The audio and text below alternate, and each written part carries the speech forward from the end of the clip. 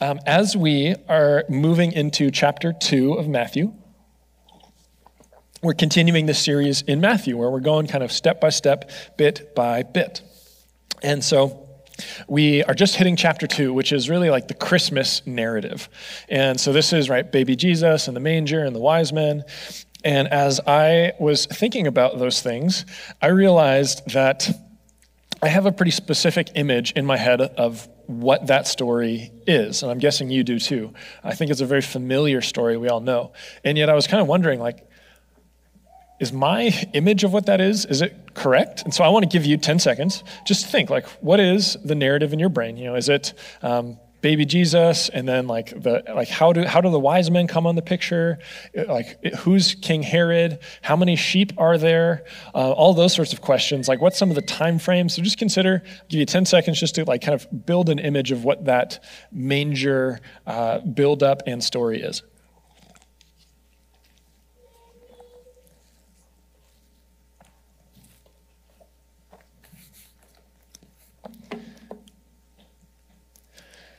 The rest of our time together, I'm going to continue to ask you questions, and I'm going to continue to be awkwardly silent. And so here's my request of you. I know from being in the seat, whether it's because I'm a student or at church, when the speaker asks you a question, internally it's like, if I just kind of sit here for a few seconds, like they're just going to tell me the answer. Don't do that. Just engage with me. I would really appreciate that. So in my version, as I recall the birth of Jesus, here's how it kind of goes in my head. I know that before Jesus was born, there were like the three kings, like we three kings of Orient are, right? I don't really know what the Orient was, but I know that they go to King Herod and they say, hey, Herod, we hear that there's a baby king, and can you tell us where he's at? And King Herod's like, oh yeah, Bethlehem. Yeah, would you come back and let me know when you find him? And he's kind of sneakily getting his soldiers ready to go and like destroy this new king. And so he's kind of playing the wise men. And then the wise men, after some time of traveling, they like make their way from King Herod to Bethlehem.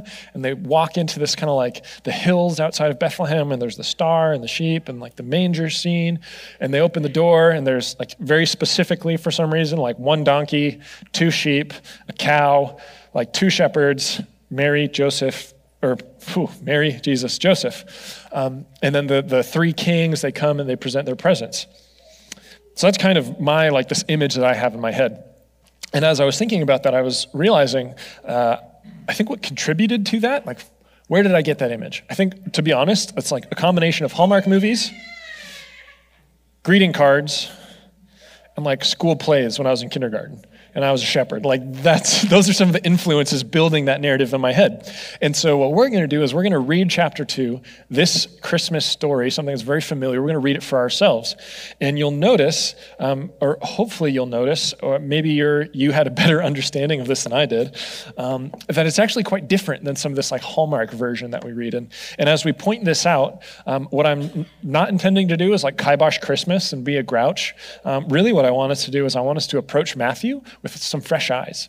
And for us to get a sense as we start to understand those details and make corrections in our head, we both become more intrigued about the true story, but then we also like get excited that we can put the pieces together ourselves.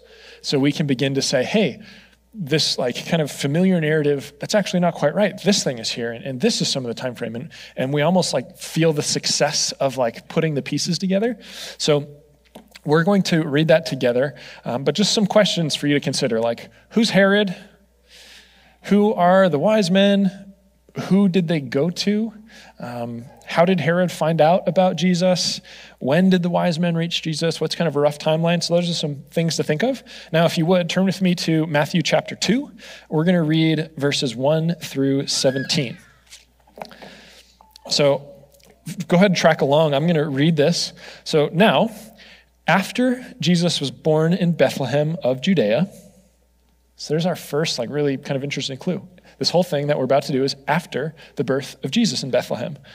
In the days of Herod the king, behold, wise men from the east came to Jerusalem, saying, where is he who's been born king of the Jews? For we saw his star when it rose and have come to worship him. When Herod the king heard this, he was troubled, and all of Jerusalem with him. And assembling all the chief priests and the scribes of the people, he inquired of them where the Christ was to be born. And so we see, like right off the bat, the wise men, Herod found out after the fact. And Herod had to go and ask his friends, what's up with this king of the Jews? And so now we're going to continue. The scribes and the Pharisees, not the wise men, they told him, verse 5, in Bethlehem of Judea, for so it's written by the prophet, you, O Bethlehem, in the land of Judah, are by no means least among the rulers of Judah, for from you shall come a ruler who will shepherd my people Israel. Then Herod summoned the wise men secretly, and he ascertained from them what time the star had appeared. And he sent them to Bethlehem, saying, go, search diligently for the child. When you found him, bring me word that I too may come and worship him. After listening to the king, the wise men went on their way. Behold, the star that they had seen when it rose, it went before them until it came to rest over the place where the child was. And when they saw the star, they rejoiced exceedingly with great joy. Going into the house, they saw the child with Mary, his mother, and they fell down and worshiped him. Then, opening their treasures, they offered him gifts, gold, frankincense, myrrh. Being warned in a dream not to return to Herod, they departed to their own country by another way. Now when they departed, behold, an angel of the Lord appeared to Joseph in a dream, said, rise, take the child and his mother, and flee to Egypt. Remain there until I tell you, for Herod is about to search for the child to destroy him. And he, Joseph, rose and took the child and his mother by night and departed to Egypt. And they remained there until the death of Herod. This was to fulfill what the Lord had spoken by the prophet, quote, out of Egypt I called my son, end quote. Then Herod, when he saw that he had been tricked by the wise men, became furious, sent and killed all the male children in Bethlehem and in all that region who were 2 years old or under, according to the time that he had ascertained from the wise men. So some little pieces, just in quick summary. I'm hoping you kind of like notice some of these like and thens and before that, and they went theirs. So a couple things that I just want to point out that number one, Jesus was actually born prior to the journey of the wise men. It was Jesus' birth associated with the rising of this star that cued them in. All of a sudden they knew they had something to look for. So then they begin their journey. The second thing I just want to point out, this isn't super clear because this is a journal ESV rather than like a study version. It doesn't give you quite a lot of context. But the word for wise men is actually in Greek magi. It's short for our understanding of magic and magician. And really what it was both a title and a description. So magi were people who were basically astrologers. They had this like kind of mystical scientist air about them. And if you can, right, I'm just thinking of scientists often were assumed to be magicians of some sort. So that's kind of where that root is. So it was a title in the sense it was a real life position of kind of scientist astrologer, but it was also a title of someone who was intellectual, who was kind of pursuing like this greater wisdom within nature and science. And so they practiced astrology, which makes sense, right? They studied the stars and kind of this cosmic meaning. So they would have been looking for kind of signs in the heavens. We know that they were from the East. So we know that they're foreigners. They were foreign to God's people. They were not Jews. And kind of combining all those things, we can assume that because they studied and worshiped the stars, they were probably men who had some sort of false gods or false idols or worshiped nature of some point. We also don't know how many wise men there are, right? There's nothing here that says like the 3 foreign wise men. We really have no idea who they are. It's almost intentionally vague. But we do see that they were men of intellect and wealth, right? That's pretty clear. They're carrying this great wealth with them. Poor farmers don't study the stars and carry piles of gold with them, right? Men of security and prominence have the time and the leisure to study the stars and build astrological equipment and carry gold around with them and have some sort of entourage, right? So we're kind of putting together these little evidential pieces. Fourth thing I think is really cool is that the Magi don't go to Herod. Their reason for going to Jerusalem was to inquire about the prophesied king of the Jews. So they would have gone to the men and the women that studied the prophecies. They went to the religious temple. They would have gone and said, tell me about your prophecies about this upcoming foretold king of the Jews. King Herod was kind of a puppet king put in place by the Romans. So they were not going to the political power of the day. They were going to this like religious kind of this wealth of prophecy knowledge. something that's interesting is as they begin to ask this question, where is the King of the Jews? We've come to worship him. Like it says that not only was Herod disturbed, but all of Jerusalem was disturbed. If you can imagine that Herod is this puppet king put in place to govern this group of people, and all of a sudden you got these foreigners shown up, and you can tell they're kind of like out of place, both in like what they're carrying with them, what they look like, and all of a sudden they start saying, hey, where's your king? Where's the King of the Jews? And all these people in Jerusalem would have been considering like, well, Herod's our king. They're like, no, we don't want to talk to Herod. Like the king that was prophesied, the king from the stars, like where is he? And all of a sudden you're wondering, hey, there's this really kind of angry, grumpy king who's capable of killing all of these babies. Do we really want him to feel threatened, right? And so they begin to feel like a concern. What is Herod going to do as these men are coming in and asking about the true king? So that's really interesting. And then just a kind of a timeline piece, I think it's interesting to note that Herod himself, no one goes to Herod and is like, hey, Herod, we hear that you know about like baby Jesus. Herod starts getting messages that like, hey, there's some like commotion going on in the temples. There's these foreigners who are in town. And so he actually gathers the scribes and the Pharisees and starts asking them, like, King of the Jews, like, what are you talking about? And they start to say, oh, well, here it says in Micah, in Bethlehem will be born like this king. And so it's interesting that he goes and he kind of starts gathering and investigating this on his side. And then once he has this bit of information and kind of context, then he sends secretly and says, why, like wise men, foreigners, like come, like let me ask you some questions. I also want to worship who you're seeking. So I think it's just really interesting as we begin to paint this more like realistic historical picture. Other just like quick timeline thing is the men from the east, the wise men, they leave Jerusalem, they go to Bethlehem, and we don't really know how long it takes, but we know that Jesus has already been born, and they've traveled from wherever they are in the east into Jerusalem, and now they're traveling to Bethlehem. And then based on King Herod's actions, it says that he sent soldiers to kill all male children in the region that were 2 and under. So we get this sense of the time frame of the star rising, the wise men traveling to Jerusalem, then going to Bethlehem, and then King Herod being like, how come I haven't heard back from the wise men? Like we know, okay, all this happened within about 2 years for him to then send those people. So the big conclusion of this whole thing, the most interesting thing, is that the wise men never had the pleasure of meeting baby Jesus. They got to meet Jesus in his terrible twos.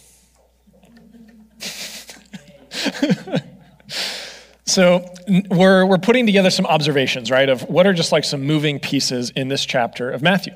And so we're going to transition now from observation, just pointing out some details, and we're going to transition to interpretation. How do we understand the purpose of this, what it means, what are we looking for? So just a word I want to give you, so it's in your toolbox, is this word of hermeneutics. This seems silly, but I kind of remember it because it's Herman's Eutics. But hermeneutics is basically the study of interpretation. Often it's related to like biblical text.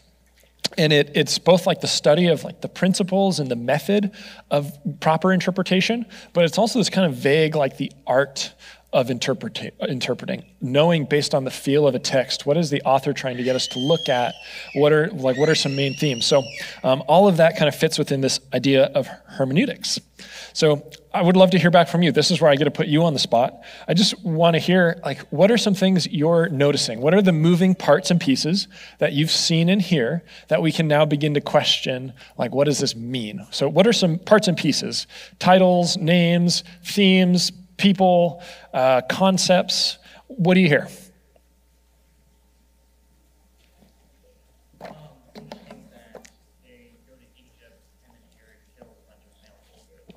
Yep. Yep.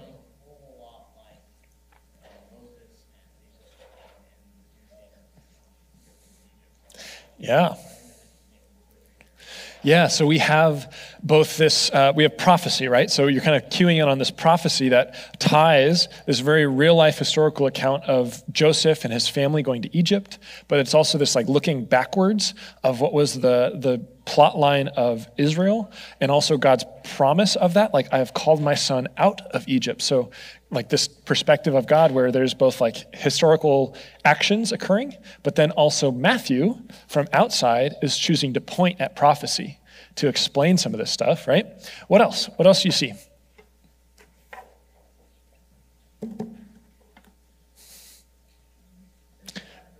Yeah. Last week when we were talking about the fact that Joseph, by continuing his marriage to Mary, his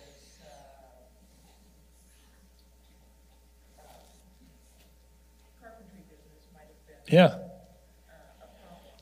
And so God takes care of that by transferring Joseph and making him star. Yeah, so you're considering like these very real like financial considerations. Like how are they living? How are they providing? And so like that was part of this real life story. Yeah. Anything else? Just names, people, concepts, themes? No one's saying magic star yet. Is magic star? That's kind of hard. Keith, good job. A+. Yeah, what else do you see?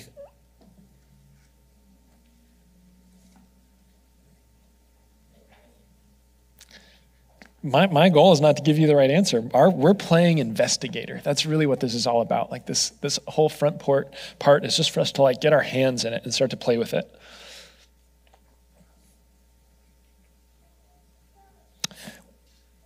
Who did the wise men interact with, right? So we have these kind of priestly structures.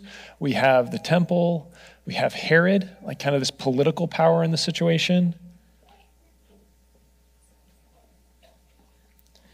Anything else before I move on?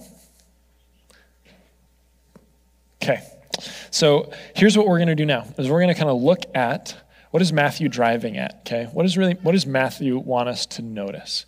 But before I kind of move off of this, right, I kind of made the joke of the magic star. And earlier, Amy was talking about like an angel appearing to Joseph and having them move around.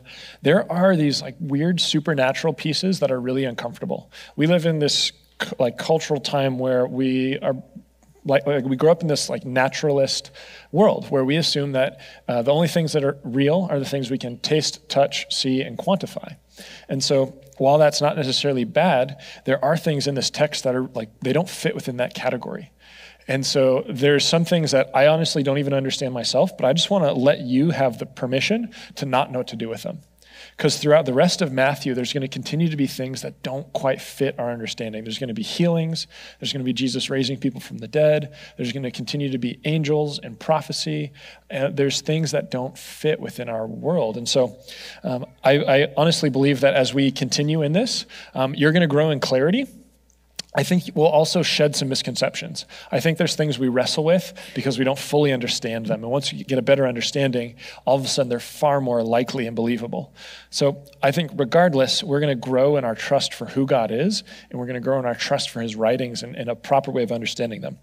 So based on all these moving parts, based on Herod and the wise men and the king of the Jews and the sheep and the magic star and Egypt and the babies, like all these moving parts, my question is, what does Matthew like really want us to walk away with in this section? Okay, so that's really what we're going to look at. What does Matthew want us to look away with?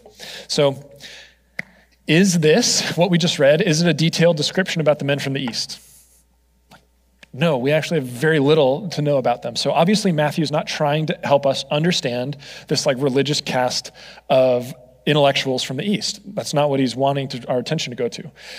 Is he wanting our attention to go to the way that God uses heavenly miracles and stars to direct our human lives?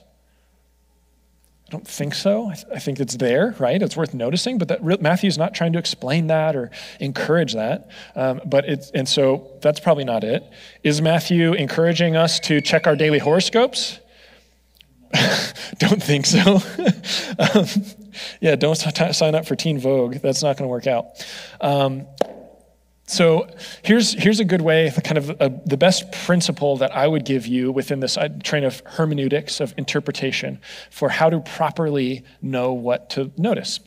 And that is authorial intent. What did the guy who wrote it want you to see? Based on the shape and the flavor of this, what do they want you to see?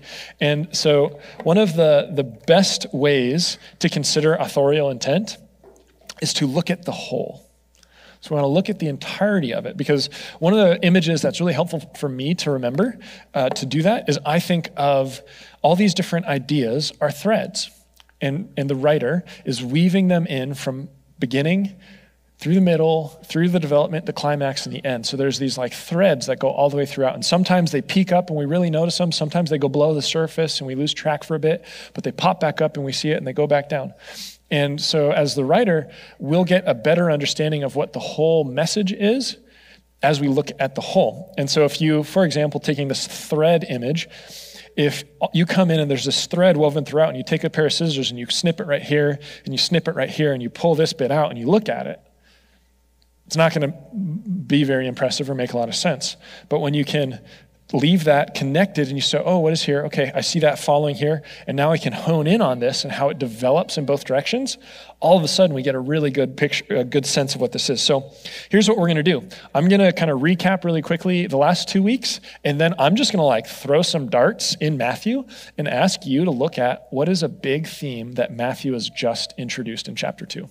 What does he want us to really, really see in chapter 2? So 2 weeks ago, the very beginning of Matthew 1 was the genealogy, and in the genealogy, we saw that Jesus was rooted in history. He's a real-life person. We saw that he was connected to God's promises to Abraham. We saw that he was part of King David's family tree, and we also saw that Jesus' family tree was made of people who both suffered and caused really great evil in the world. Last week, kind of the latter half of chapter 1, we were looking at the birth and the naming of Jesus, and we see the final figure in Jesus' family tree. We see who his father was, God, through the virgin conception. And we also see Jesus' identity. We see his name, Jesus, means God saves. And we see his title, Emmanuel, God with us. So now we've just got into the wise men. We're looking for the king of the Jews. Herod responding by killing some children.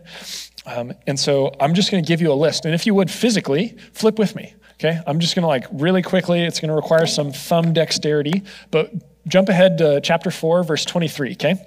Chapter 4, verse 23. And again, we're looking at like what is the big thing in chapter 2 that's weaving in and out through the entirety of Matthew, okay? So chapter 4 is where Jesus has been baptized by John the Baptist. He's gone through the temptation of the wilderness. This is the very first act of his earthly ministry. And it starts with this. He, Jesus, went throughout all of Galilee, teaching in their synagogues, proclaiming the gospel of the kingdom and healing every disease and every affliction among the people.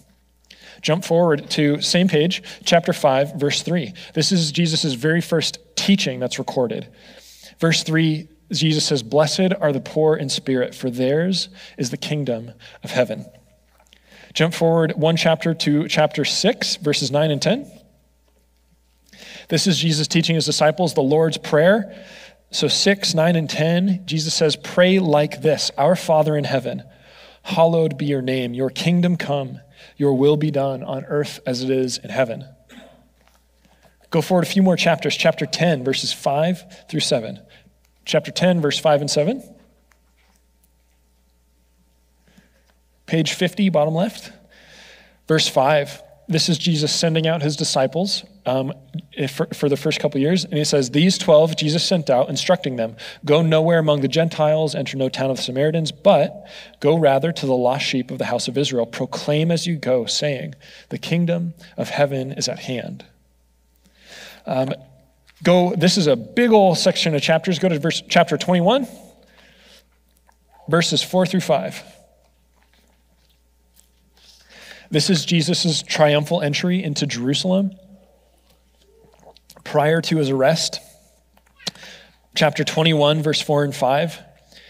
It says, "This took place to fulfill what was spoken by the prophet, saying, say to the daughter of Zion, behold, your king is coming to you, humble and mounted on a donkey, on a colt, the foal of a beast of burden." We're jumping forward. This is our second to last one, chapter 25, verse 31. This is Jesus speaking of himself and his return. Chapter 25, verse 31 says, "When the Son of Man comes in his glory and all the angels with him. Then he will sit on his glorious throne. And the final one, chapter 27, verse 37. This is Jesus. He's been arrested. He is actually being crucified in this chapter. This is chapter 27, verse 37. Over his head, they put the charge against him, which read, quote, "This is Jesus, the King of the Jews," end quote. So what do you think it is? What do you think is this thread that's woven in all throughout, literally like this thing that Matthew has just introduced to us in chapter 2? Where is he who has been born King of the Jews? This is the very first mention of that title, and is what the rest of this is going to be undergirded by. It's going to be built off of that title. And so Jesus is going to begin explaining himself as King of the Jews. Now, how did I notice this? Obviously, I'm just very intelligent. You can tell by my pink shirt. But no, one of the second hermeneutical practice I would encourage you, just a good principle, is read the entirety of whatever section you're reading. Just read the whole thing in 1 or 2 sittings. As you read this, all of a sudden, every third page, it's saying kingdom of God, kingdom of heaven, King of the Jews, right? And all of a sudden you're seeing like, oh, there's this kingdom element that's being developed here. So here's where I want to give you a tool. Here's a quick tool for you. Can you go to the Gospel according to Matthew slide, just like the big title slide for me? So our projector is not very good, but if you've been on our website, you'll see that this graphic that they're going to put up, there's actually some background detail here. It's really hard to pick up with a projector. So there's kind of like an in-between highlight. If you put that on the screen for me. It's not the last one, but it's an in-between. Can you guys see this a little bit? Yeah. So this is actually the graphic that is behind the Gospel according to Matthew. So here's the tool that I want to give you, is we're going to go through the sections that we just looked at, and we're going to mark them. And we're going to mark them with a specific symbol that looks like this.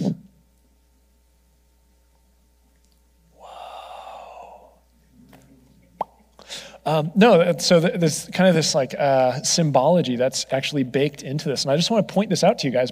So here's my gift to you, where I'm actually going to reread this list, and I'm going to have you flip through here.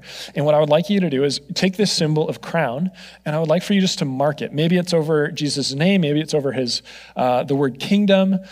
There are many more references and explanations of Jesus as King and God in his kingdom, but I want these to act as milestones. So as you're going through this yourself, you're remembering, right? We're going to be in Matthew for quite a while, and so I want these to be, you come across them and go, oh yeah, that's the big theme. That's a really big thing. So we're actually going to take a few minutes because I want to gift you with those milestones. So we're starting in chapter 2, right? Where is King of the Jews? So stick a crown on there somewhere. And then we're going to jump forward to chapter 4, verse 23. And I know this is going to take a bit. That's okay. Chapter 4, verse 23. And if you've got that, we're going to be in 5:3, same page. And then we're going to be chapter 6, verse 9 and 10. Chapter 5, verse 3. Yep. And then for you super speedies, 6, 9, and 10.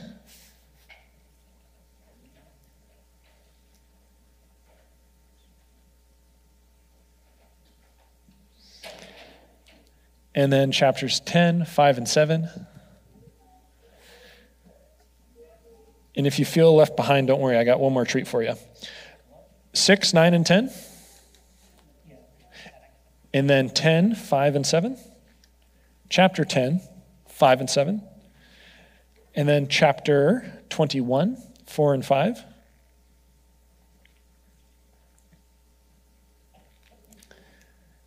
So that's chapter 21, verse 4 and 5. Then chapter 25, verse 31. Chapter 25, verse 31. And then the final one, chapter 27, verse 37.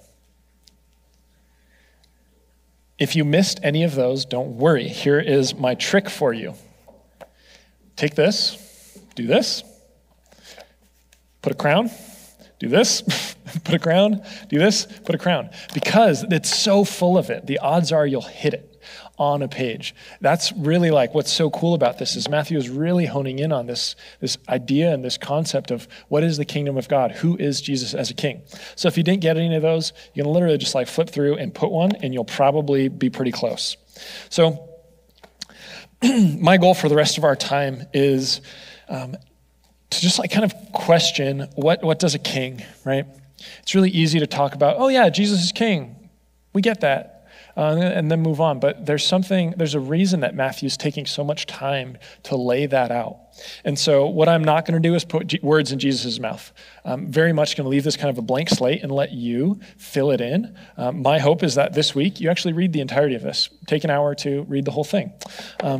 So I want to leave it kind of a blank slate, but really what I want to ask is like, what is just like a basic framework for Jesus as king that we can like kind of like begin to think in a new way? And then what does God's kingdom mean? And begin to think about that in maybe a more tangible and more new way. So that's the goal. So what is a king? So we use the word king, and the word king is this weird, like it's familiar, but also very distant, right? When we think of kings, we think of like the King of England. We think of the guy with the crown and the scepter. Maybe he's got some big armies, sends out big decrees. But we live in America. We live in a democracy. And so it's really hard for us to kind of understand this like supreme being, though our presidency is kind of like erring in that direction, which is weird. But we live in a really low power structure culture. The president is not some superhuman, right? They're just a human that we've assented to their authority.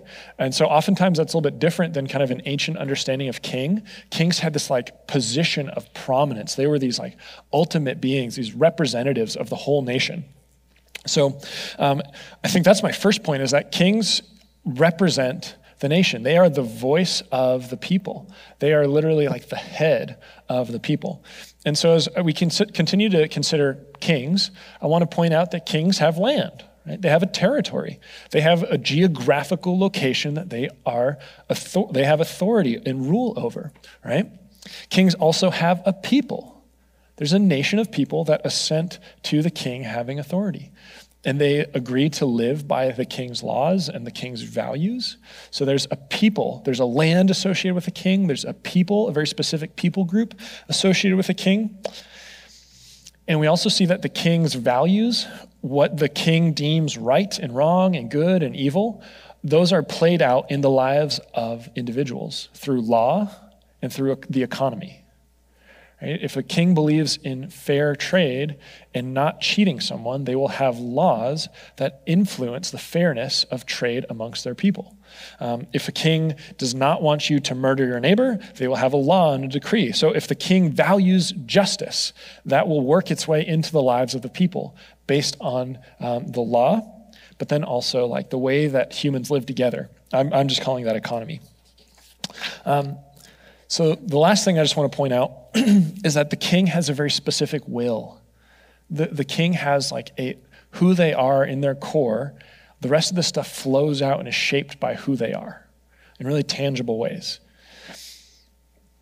So just to put that maybe in some real world, like different language, that the king has authority, right? Their voice is law. They get to establish right and wrong. They shape culture. So the goals of the king, the goals and the purposes of the king become the goals and the purposes of the people. For example, does the king want to enlarge their territory? I want to go get that land and those resources. So my people, the people of the king, now their lives shift, right? They begin joining the army. They begin producing weapons.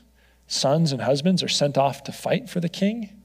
So the entire life of the people shifts based on the desires of the king and who the king is. Similarly, if a king wants progress, the king might invest in new academies and councils and education.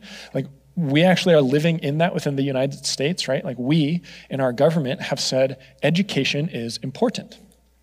So we've developed a structure of education, and all of us have gone through school. School's not mandatory. School is present in our country because we've said school is important, and now it's legislated through government, right? So that's just another idea of like authority shapes the real life implications of the people of a nation. So here's really like this big key thought, is that because of their role, their position, their authority, like we as people are shaped by the reference point of the king. Whoever the king is, whatever they value, whatever they want, we are shaped by that. We become different people based on who the king is and the way that they, what they value, what their will is. So my question for us is like, what kind of a king is Jesus? What does he value? Is he just another political figure? Is he something more? As we're considering like his kingship, something that is super cool here is that Jesus was king before he was born.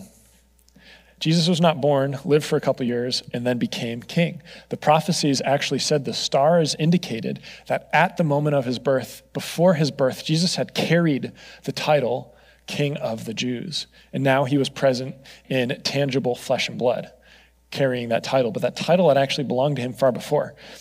Now, if we remember that Jesus is both God's son, but also God himself, we make this connection that God was the first king.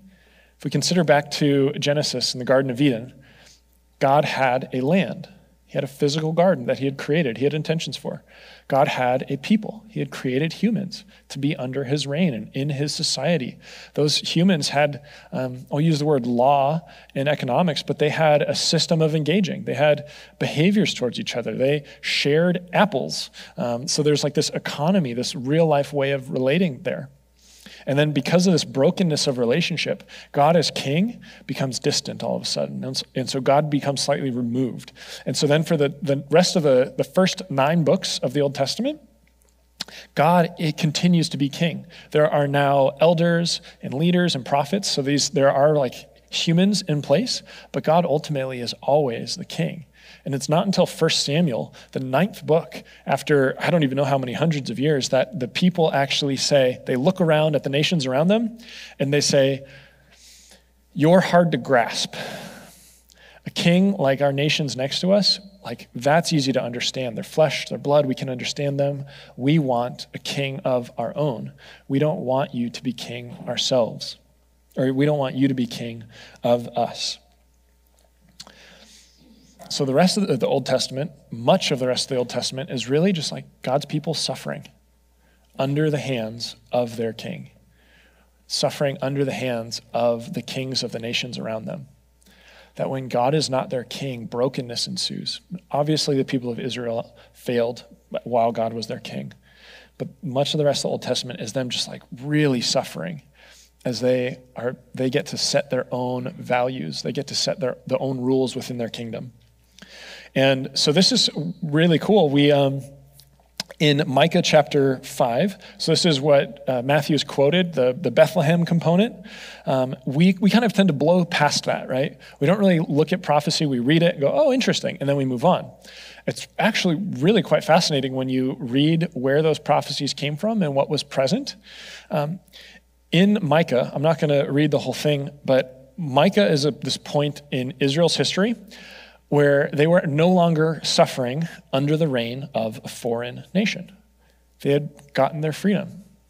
Israel was in charge of Israel, and they were actually in this state of safety. They had their own rule. They weren't threatened by the nations around them, and they had excess. They were flourishing. They were doing well. And so we might look at that and say, oh, God was so good to them.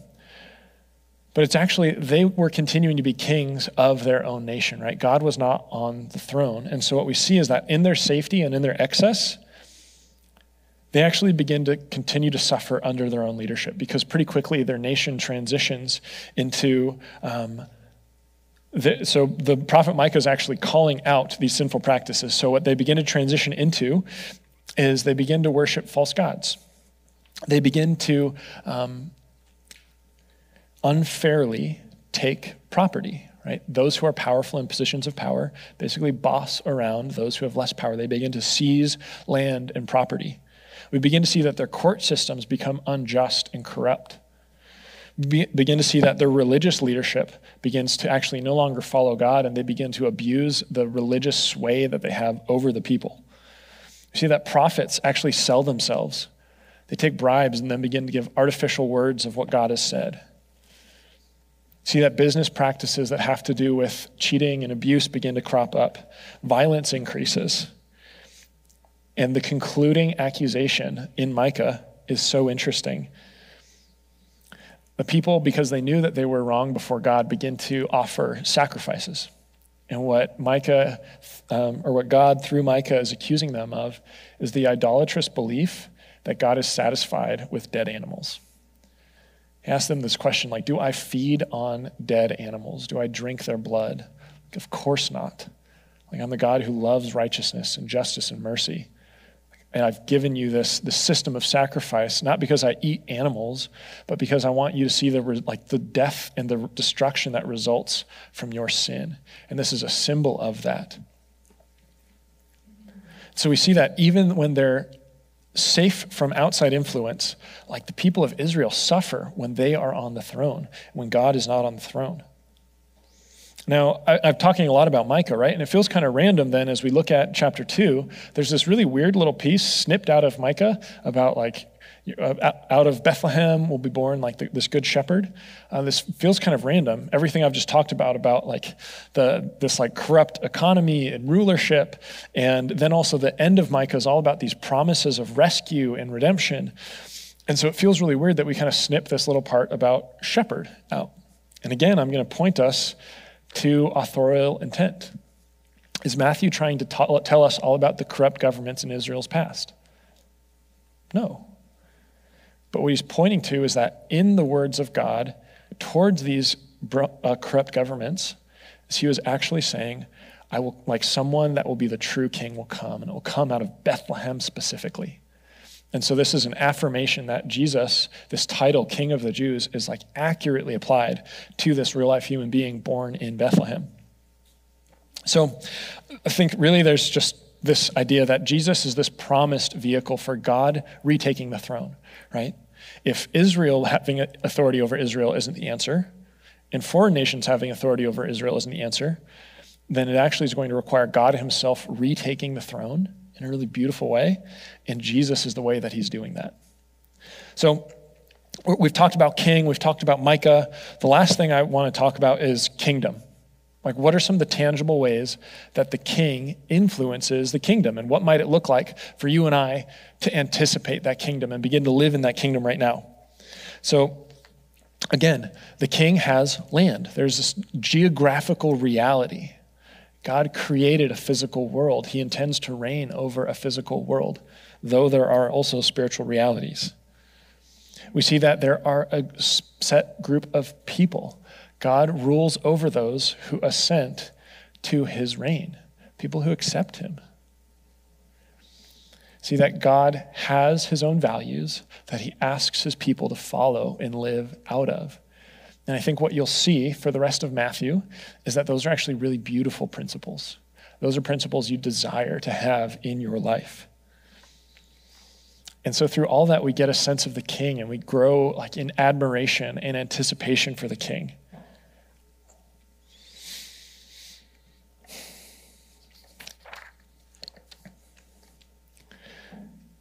That leads me to this opposition to kingdom. So if we know that Jesus in his goodness leads to a good kingdom, there's also this opposite. And so the word that helps me most remember this is this word of empire, right? If you consider the Old Testament, you can think of the Egyptian empire, the empire of the Assyrians or the Babylonians. These were these kingdoms, not part of God's people, where the will of the king, completely separate from God, was pursuing their own goals and objectives. And we can look in history of what those nations looked and felt like. But what I really want to point out is this idea of kingdom is both a real life tangible thing, but it's also this theme of what it means to be in God's presence and have him ruling and reigning in your heart. And this word empire is a theme of both real life, nations and governments pursuing their own well-being, kind of stomping on everyone around them. But there's also this theme of empire is you pursuing your own well-being, where God is not in the throne of your life, but you are, and what results in that. And so where I want to kind of put some flesh on a little bit more on this idea of kingdom and empire is I want to point at Herod in chapter 2. I want to point at Jesus. Obviously, Jesus is a toddler in chapter 2, so there's kind of some zooming out there. But Herod in chapter 2, just as we consider him as a representation of what it means when there's no attempt for God to be on the throne. We're pursuing our own will. We're pursuing our own protection and power. We know that Herod, when he was kind of a puppet king put in place by the Romans, and he was ruling over the people of Israel. They were really this kind of oppressed people group within the Roman Empire. They had very few rights, and they were pretty looked down on. And we see that when the wise men come in and they start asking for the true king, what is his response? He in this flurry of activity, kind of gathers all the resources, tries to figure out what this is, calls the wise men to him, and lies and deceives and says, I also want to worship this God, even though his intention is murder. And at the end of the story, what we see is when Herod can't protect his throne through the death of one child, he chooses to protect his throne through the death of hundreds and thousands of children. That is empire. Empire is those kingdoms and those governments, that part of our hearts that's willing to oppress those who are under us for power. Empire is like the willingness to use lies and deception to maintain control. Empire is not just the presence, but the justification of economic disparity. And I think the greatest, most horrifying bit here is this idea that King Herod was willing to murder to protect his own power. Right? This ultimate sense of what I have and want is far more important than your life or their life. I'm willing to murder and destroy for my sake, for my will, for my empire, right? Now, obviously, I've spoken already that this is both institutional, real life governments. Herod was a dude. He was part of a real life government that chose to murder rather than lose power. So there's this real life human being component, but there's also this theme of internally, what is the system of the world that we're stuck in? So my last question before we move to kingdom is can you imagine, or not imagine, but can you recall any empires, any empires that you have seen in the world? Are there any real life? And I understand empire might be kind of misleading, but governments, powers, people, foreign or domestic, that chose to oppress those who were under their authority, take away their voice. Governments or institutions or people that chose to lie and deceive in order to control. Are you familiar with any governments or nations where economic disparity is not just present, but it's kind of covered up?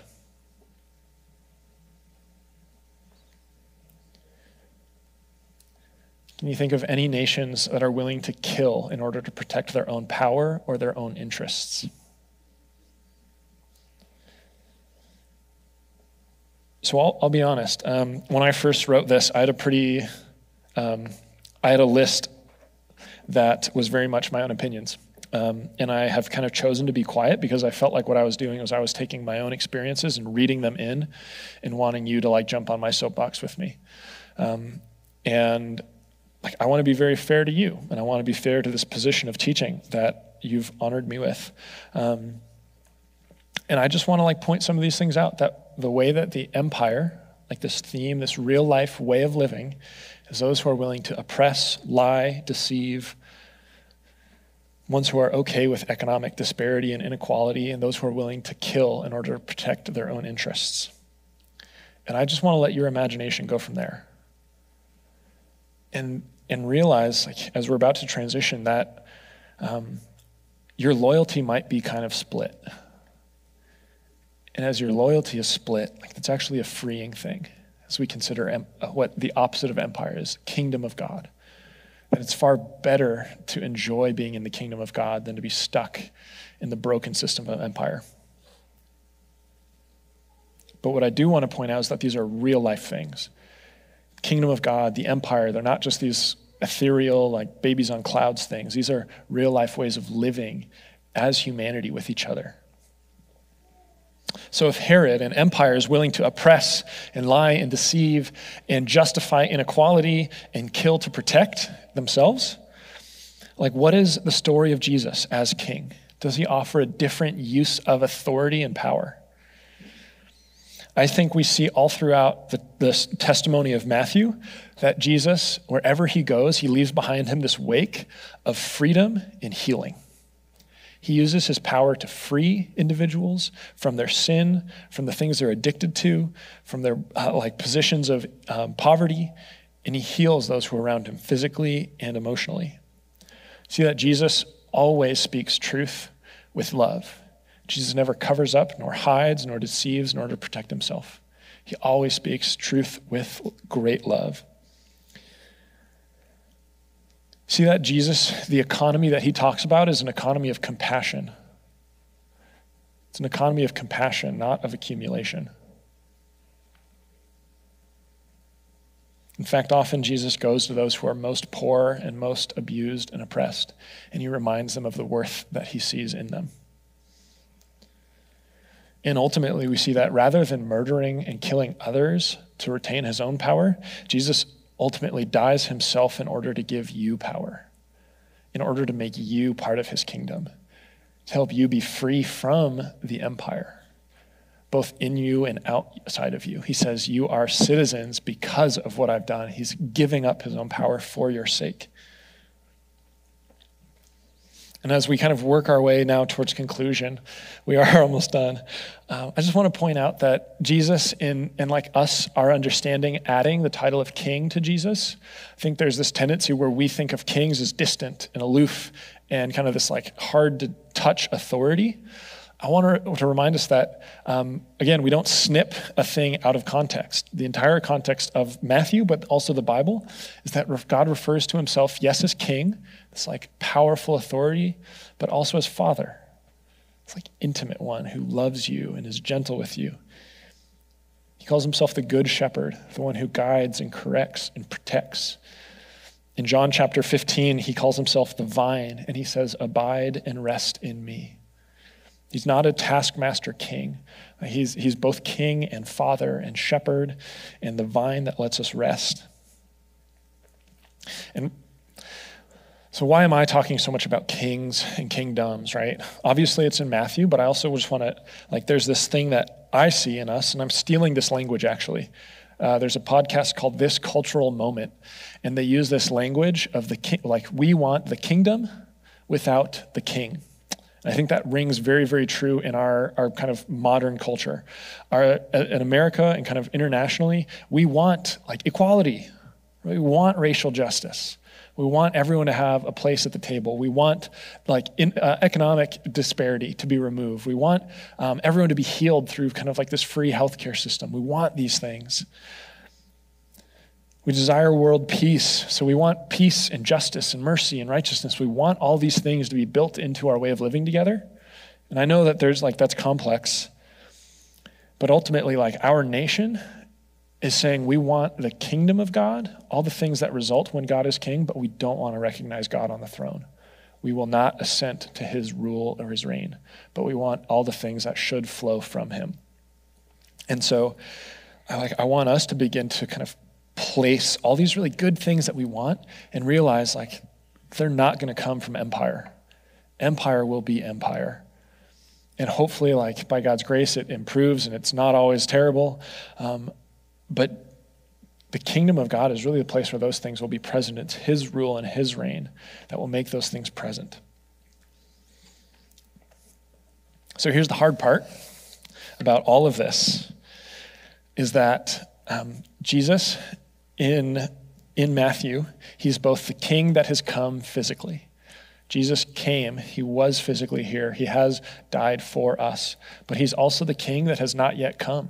He promised that he will return, and there will be a turning point in history when that happens, and all this hard stuff that we wrestle through, it will actually be made right, and his kingdom will become a tangible reality without our struggle of trying to follow it.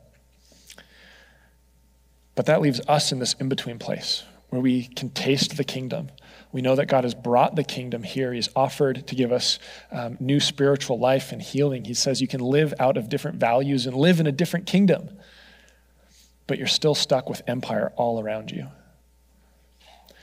And the reality is that if you try to live out of the kingdom in your life, and you're surrounded by empire, you're going to get hurt. Like, the empire is strong, and it's kind of a bully. But also, like, you cannot have the dream life of the empire. You can't have the dream life of the empire and also live in God's kingdom. The dream life of the empire is very much the result of like competition and oppression. And so if you're willing to embrace the kingdom of God, I guarantee you your life will be more beautiful and more full and more good, but it'll also cost. And that's hard. But I also guarantee you that when the true king does return and set all things right, it will be worth it. Absolutely worth it. And so I think that's a decision we have to make. Do we, in this short period of time that we have called life, do we contribute towards empire and assume that Jesus will come at some point? Or do we say empire is wrong from day one and I'm going to live in the kingdom of God? And I'm going to get hurt and I'm going to get pushed around and I'm giving up the dream of empire and all the excess that comes with that. But I'm willing to live in the kingdom starting now. And I'm going to anticipate it and look forward to it for when Jesus does come. So here's my final request of you. I intentionally left this very blank. I think I've pretty intentionally not told you what Jesus says. I've pretty intentionally not told you my interpretation of some of that. I've not told you about who Jesus is as king, nor what his kingdom feels like, because I want you to hear it from him. And I want you to read this and enjoy it and have it shake you up a little bit, but also like give you, like bring your heart to life of what the kingdom actually looks like and feels like for you in your life to live out of. I believe that as you read the words from Jesus' mouth, the values will bring you alive, and the reality of living those values out will terrify you. But I think ultimately, like, God will speak to you, and I trust him to speak to you far better than I ever can. I also recognize my own biases. So would you just pray with me? And then we'll take communion. Father, God, you are King. I think there's a sense that we all want to worship you and have you reign in our lives, and yet that's really scary because it is in opposition to so much of the empire and its messages around us and the desires of the empire in our hearts. And yet I think ultimately, like, we want our home to be your kingdom. We want you to be our king. And we're excited for that to not be as much of a struggle. Lord, thank you for speaking to us. Thank you for giving us these stories of yourself, of painting a picture for what the good news is that you're here and that the kingdom of God is at hand. Amen.